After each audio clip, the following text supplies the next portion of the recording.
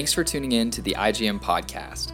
We're so glad you've decided to explore God's Word with us. We look forward to connecting with you in email at info@integritygm.com or online at our website www.integritygm.com. We hope this podcast encourages you to grow in the knowledge of God through His Word. Be blessed. Hello, everyone, and blessings to everyone in the name of Yeshua, and I greet you in the name of Yeshua the Messiah. Today we're going to continue in Galatians chapter 4, starting in verse 21 all the way through verse 31.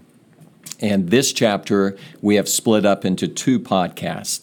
And we're going to continue with the same flow of thought that Paul, writing to the Gentile believers in the region of southern Galatia, the same flow of thought that he is building upon precept, to bring forth the true gospel. Remember, in this context, there's a battle between a different gospel and the true gospel. He reminds them in chapter 3, or he says to them, brings forth the question, did you receive the Spirit of God through the works of the law or by hearing with faith? Now, some people try to look back on this whole dialogue about the rabbinical law versus the Mosaic law. That is not important to what is going on here. If we receive the Spirit of God within inside of us and change from the inside out, then we belong to God.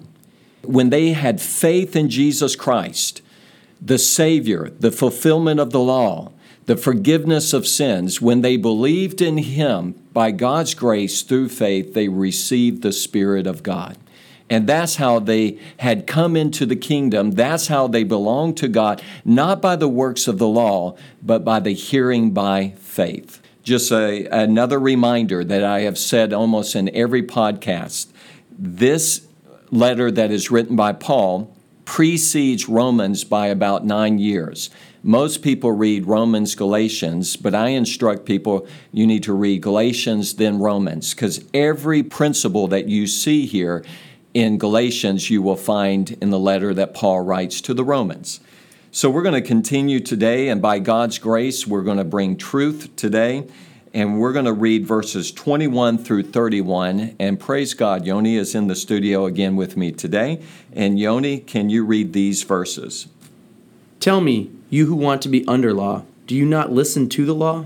For it is written that Abraham had 2 sons, one by the bondwoman and one by the free woman. But the son by the bondwoman was born according to the flesh, and the son by the free woman through the promise. This is allegorically speaking, for these women are 2 covenants, one proceeding from Mount Sinai, bearing children who are to be slaves. She is Hagar. Now, this Hagar is Mount Sinai in Arabia, and corresponds to the present Jerusalem, for she is in slavery with her children. But the Jerusalem above is free. She is our mother. For it is written, rejoice, barren woman who does not bear. Break forth and shout, you who are not in labor. For more numerous are the children of the desolate than of the one who has a husband. And you, brethren, like Isaac, are children of promise. But as at that time he who was born according to the flesh persecuted him who was born according to the Spirit, so it is now also. But what does the Scripture say?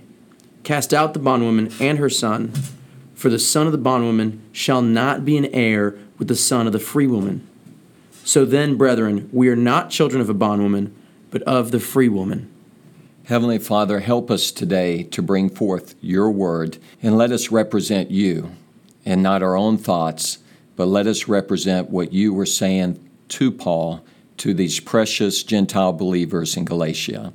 And let your word come forth, and your word never returns void. We pray this in Jesus' name. Amen. When you look at verse 21, it sets the immediate context.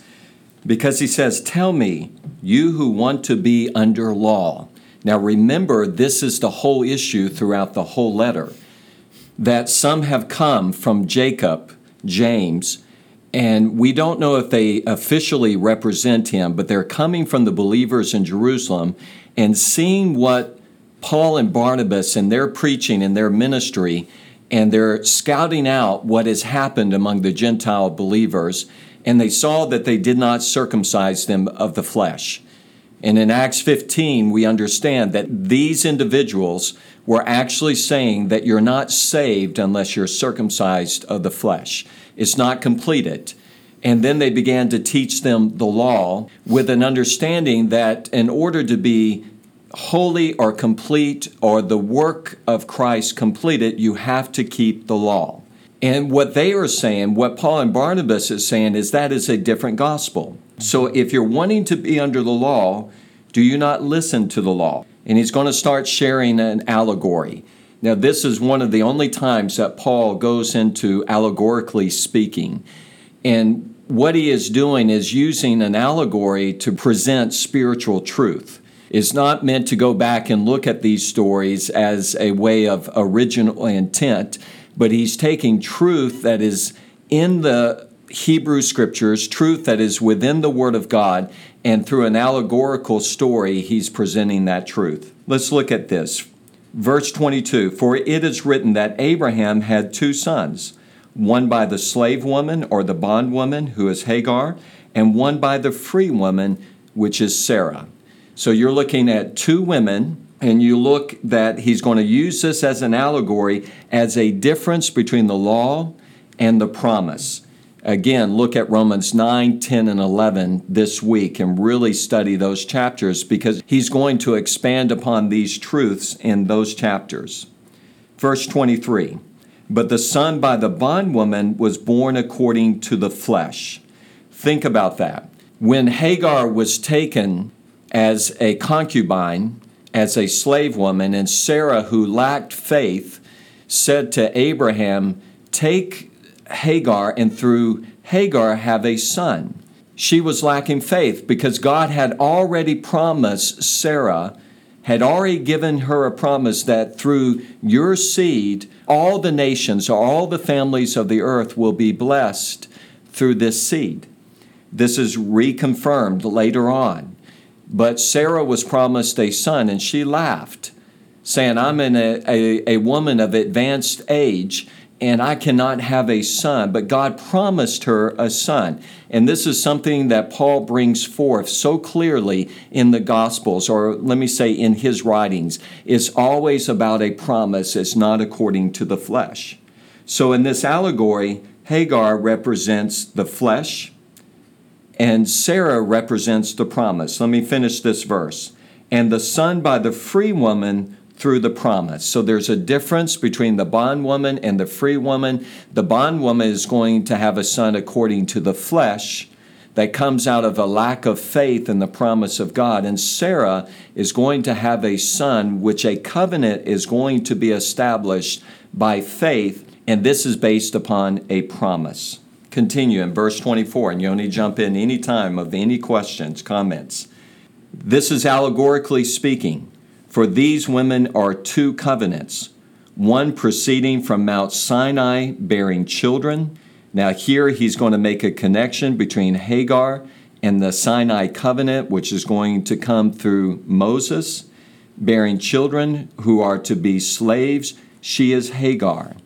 Now, to clarify, when you say the Sinai covenant through Moses, are you referring to the law in the first books of the Bible? Is that what you're saying? Yes. What I believe he is doing is making a connection to what's going to happen through Hagar to the law that is given at Sinai.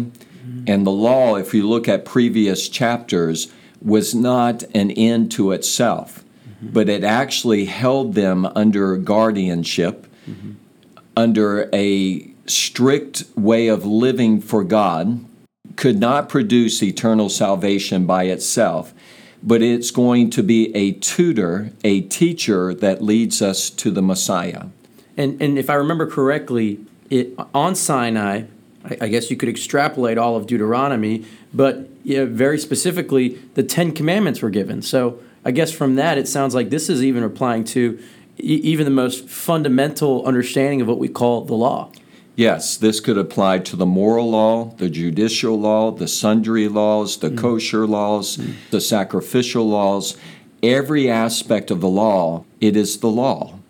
And some may argue, well, Paul's talking about the Pharisaic law, the oral law here. No, he's going back to Mount Sinai. This is the the context here. Now, the rabbis today have taught that God gave two laws at Mount Sinai.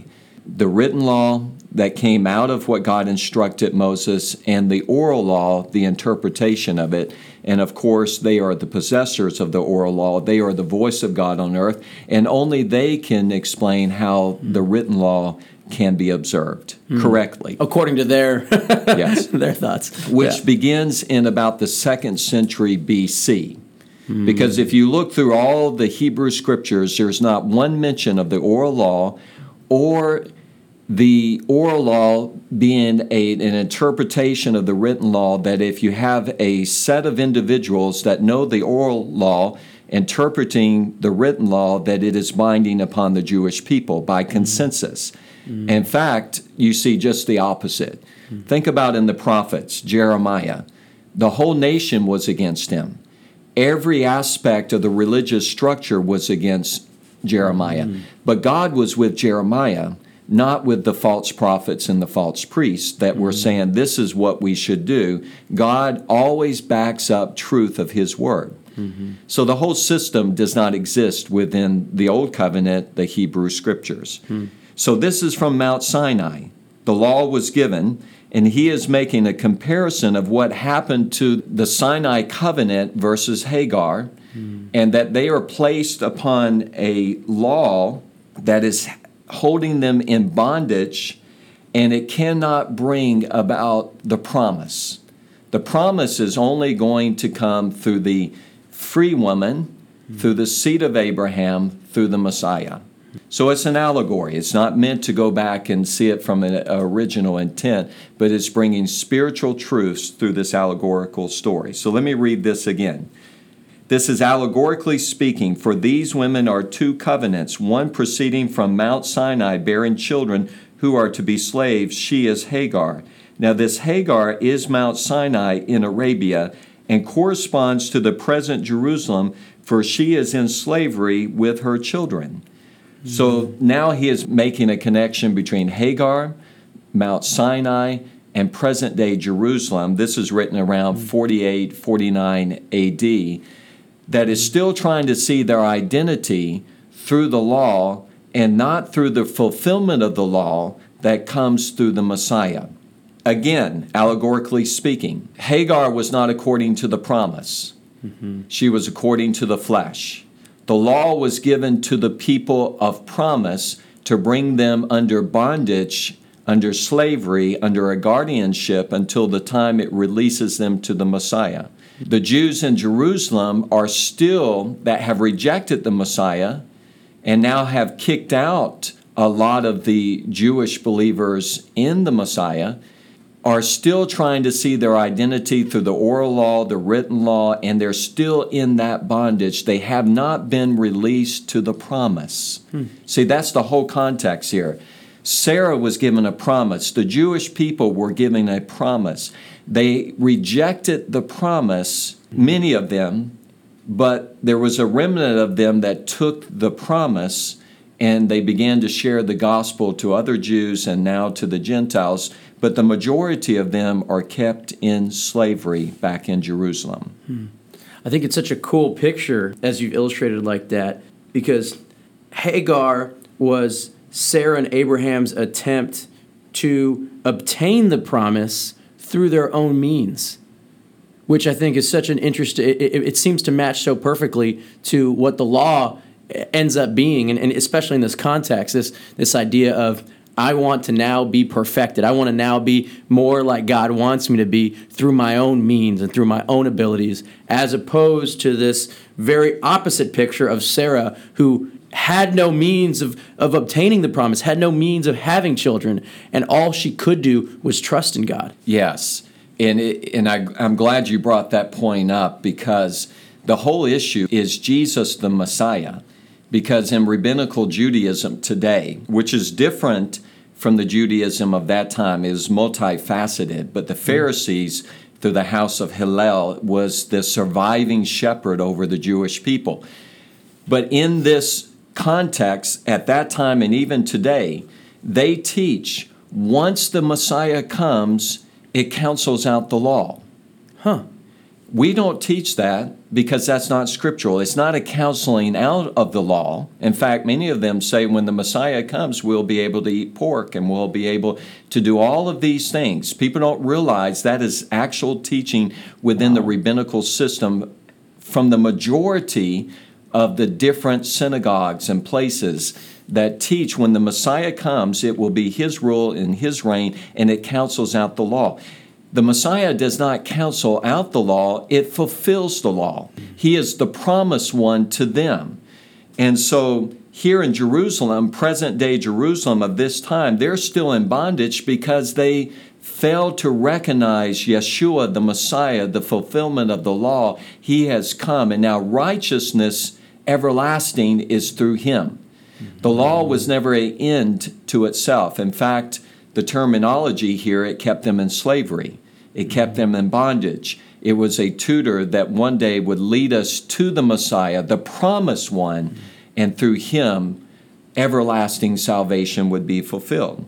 So this is the picture that he's bringing, spiritual truth through this analogy. Now look at verse 26. But the Jerusalem above is free. She is our mother. Just like Sarah is our mother. Abraham is our father through faith. Sarah is our mother through a promise that was given that also includes not just the Jewish people, but the Gentiles.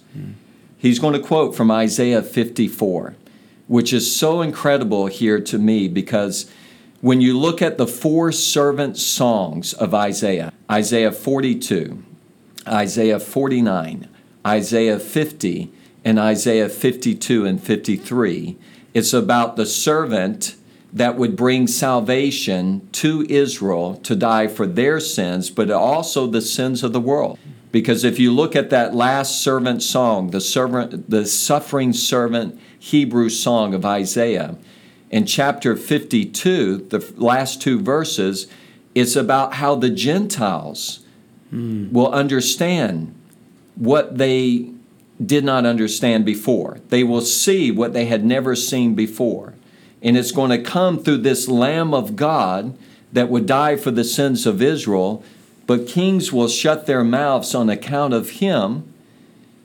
And he asked the question in chapter 53, verse 1, who will believe this message? Who will have faith to understand what God is going to do through the servant that is going to die for the sins of Israel?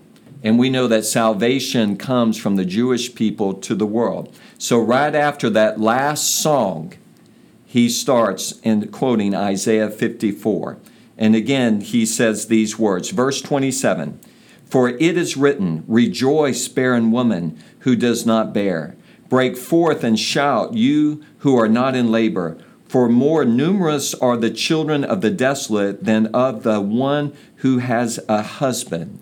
There's going to be a rejoicing that takes place for those who are desolate after this last song, after Isaiah 53, and rejoicing from those who are barren because of what God has done through the suffering servant. This is the response of what Isaiah is saying through Isaiah 53. I'm looking at this, and at first glance, it seems kind of confusing because it's saying, blessed are the children of the desolate than the one who had a husband. I guess it seems to apply more to the quote-unquote Gentiles than it does Sarah, because Sarah had a husband. What are your thoughts on that? Well, I think in chapters 52 and 53, we see the salvation of Israel through the suffering servant. We see that the Gentiles will understand this as well. Kings will shut their mouths on account of him, talking about the nations. And what I see is just a rejoicing that is coming out from those that were in ignorance, those that were barren, those that were desolate, whether it was the sinners among the Jewish people that had been kicked out of the synagogues, or it's the Gentiles that had never been in a covenant relationship with God. There is going to be rejoicing from those who are barren to now coming into the promise. This is the imagery that I believe Paul is bringing to these Gentile believers in Galatia, that after the suffering servant of Isaiah, rejoice for those who are barren. And so this is the imagery that I am seeing. It's both Gentiles and Jewish people, those that were desolate, those that had been kicked out of the synagogues, those that had been classified as sinners, outcasts, and Gentiles that were unclean, that did not have any future. Now, through the Messiah of Israel, those that were desolate, now they can have the things of God in their lives. Hopefully that makes sense. And look at verse 28. And you, brethren, like Isaac, are children of promise. So the Gentile believers are just like Isaac, a promised one. They're not like Ishmael, who was coming out of a lack of faith. They are coming to God through faith, receiving the Spirit of God, and the promises of God are being fulfilled just like it was through Isaac. That the Gentiles would know the God of Israel. The Gentiles would be grafted in. The Gentiles would come and pray and know the God of Israel and get rid of their idol worship and their pagan ways and come to God through the forgiveness of sins, receive the Spirit of God, and they can cry out, Abba, Father. The promise for them has always been the plan of God. Think about it. The promise to Abraham that through your seed, all the families of the earth will be blessed, Abraham, because you believe my voice. You were a man of faith, and you acted upon that faith, and you took Isaac to be sacrificed, and you walked by faith. This is what is happening, and because of his faithfulness, remember that's the story of Jacob looking from the backside, his faith being demonstrated through his actions. But because he was a man of faith, now the gospel is coming to the Gentiles. They're receiving it by faith through a promise to them. That's always been there from the beginning. Now let's look at verse 29. But as at that time, he who was born according to the flesh persecuted him who was born according to the Spirit.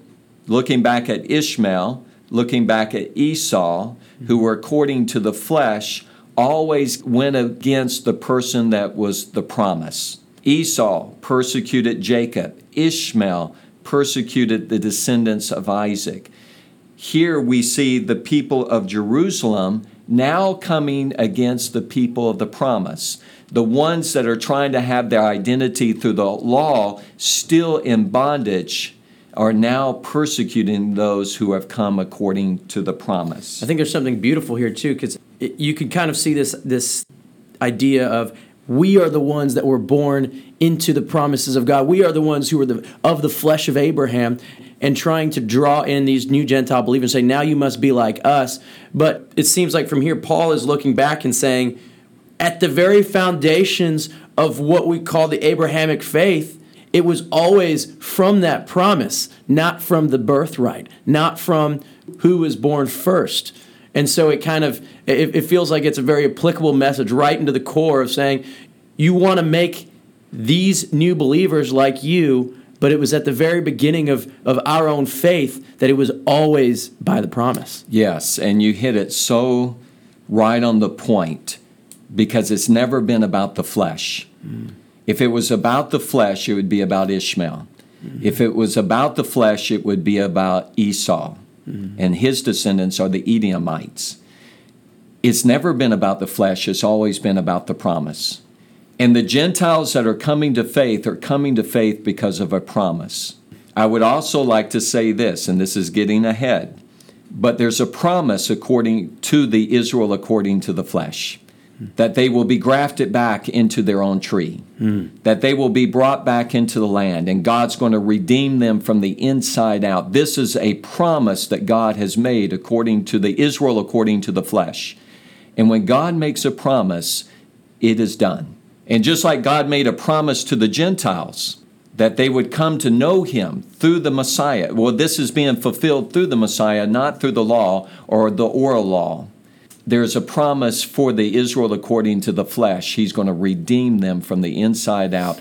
And in Zechariah chapter 12, verse 10, if there's any Jewish people out there that we love so much, there is a promise that you will look upon him, the one in whom you have pierced, and you will mourn for him as one mourns for an only son.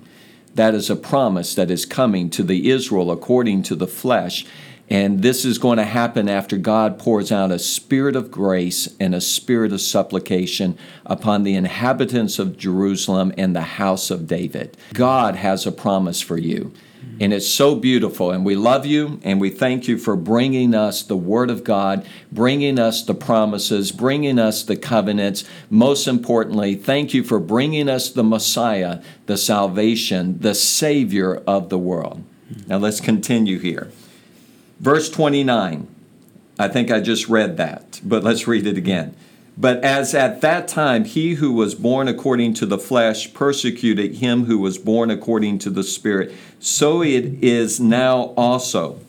But what does the Scripture say? And he's going to read from Genesis 21, or quote, "Cast out the bondwoman and her son, for the son of the bondwoman shall not be an heir with the son of the free woman." Just like with Sarah and Hagar, because it came out of a lack of faith, Hagar was cast out. Ishmael was cast out. Now, there was a promise that came to them that they would be a great nation, but the descendants through Ishmael would be like a wild man, like a donkey, that would always be fighting against others, and I believe fighting against the plan of God. They were cast out, but God kept the free woman, and the promise that was coming through Sarah, through Isaac, they were kept. Now, there is an analogy here versus the Jerusalem of the present day versus the Jerusalem which is above, the plan of God, the promises of God. For the bondwoman must be cast out. So those that have rejected the Messiah, that are still holding on to the law, there must be the freedom to come to the Messiah and to see the promises of God fulfilled through the Messiah, not through the law. And it seems such a harsh passage. It's almost like Paul is intentionally trying to say, it seems to me, there is no middle ground here. You need to completely cast out this mentality of slavery. Yes. And here contextually, the law, identity through the law, seeing your salvation through the law, which was never complete in itself, if you do that, you're holding on to slavery. And there is not any middle ground. That's the problem with many groups that try to see this in a middle ground. No, my identity is in the Messiah. I received the Spirit of God through faith in Yeshua, the Messiah, the Son of God, who laid down his life for me. My life belongs to God. It's not a license to live in sin. It's a license and a freedom to live for God from the inside out. And that's what we're going to look at in chapter 5. Now, this last verse, "So then, brethren, we are not children of the slave woman, of the bondwoman, but of the free woman." So if you want to go back and see your identity through the law, that's a different gospel. If you want to understand your righteousness through the rabbinical law or the Mosaic law, you're in bondage today. But if you want to be released to the Messiah, who is the fulfillment of all the righteous requirements of the law, in fact, he's the end goal of the law, then there is freedom to live for God from the inside out. And now we're going to look into chapter 5. Have a great day today. I pray that this ministered to your life in a very, very special way. And do not be under bondage. Be under the freedom to live for God today. In Jesus' name, amen. If you'd like to learn more about IGM or have any questions about this podcast, feel free to reach out to us at info@integritygm.com and connect with us on Instagram at integrity_global and Facebook at Integrity Global Missions. If you like our podcast, please share it and leave a review. Thank you for listening. Have a blessed day.